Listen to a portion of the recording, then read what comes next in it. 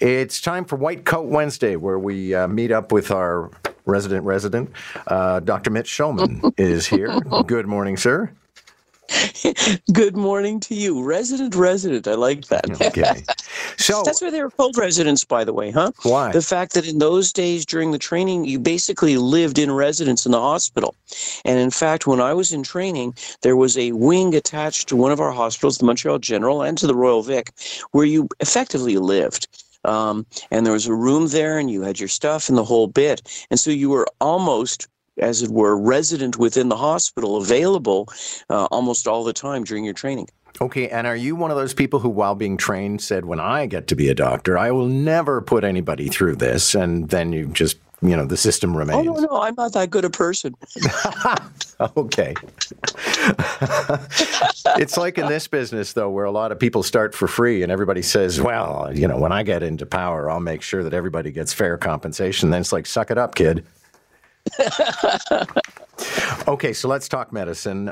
Did scientists accidentally invent an anti-addiction drug? We'll have to wait and see, but the science behind this is fascinating. So there's a family of drugs, the GLP-1 agonists, the glucagon-like peptide-1 agonists, and you've heard of some of them. Easy for you to say. Yeah, that's right. Semaglutide, which you've heard of as Ozempic, and it actually goes by also the name Wegovy, when it's used to control weight.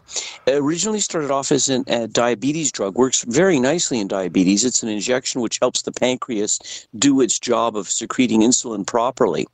But we also noticed that this family of drugs causes people to lose weight, and that's why it's been in the news recently. Well, as a side effect, we've also been noticing that people with either a food addiction or an alcohol addiction or an oxycodone addiction or different forms of addiction, nicotine, seem to find, in some cases, that their cravings for whatever it is, the substance that they're addicted to, have diminished while they were on these medications for weight loss or for diabetes control. And so we've done some of the experiments with animals. There does seem to be something here.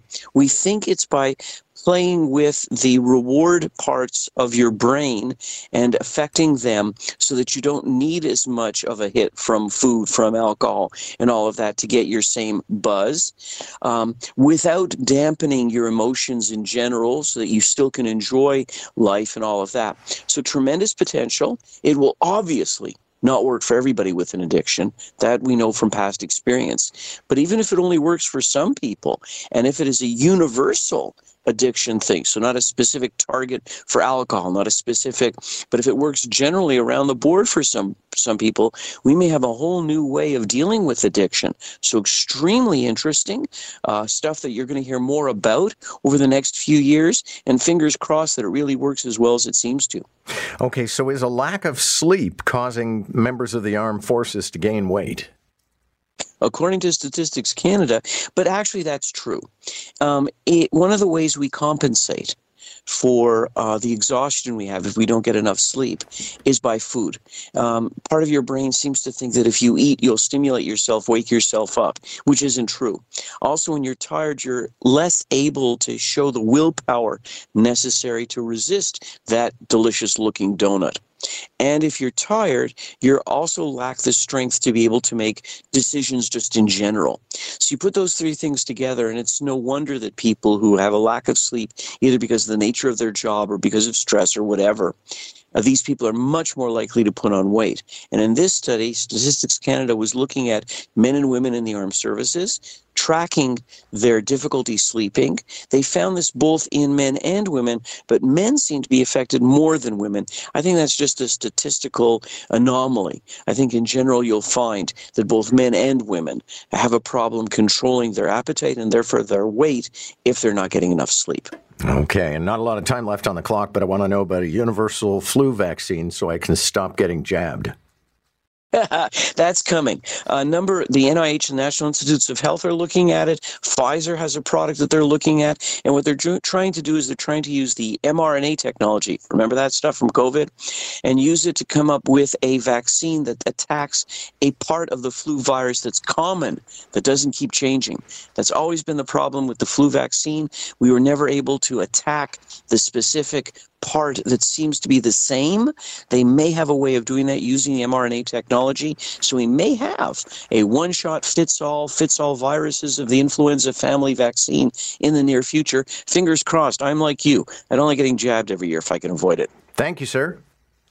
A pleasure. Have a great morning. That's our medical correspondent, Dr. Mitch Shulman. I don't like getting stabbed, but the pharmacist at the Rexall at Yonge and St. Clair is so nice that I don't mind getting stabbed by her.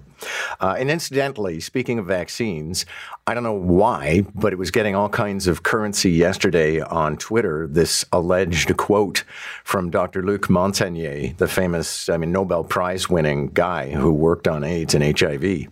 And it said, everybody's going to die. Every single person who got the COVID vaccine is going to die. First of all, it's bogus. It's fake.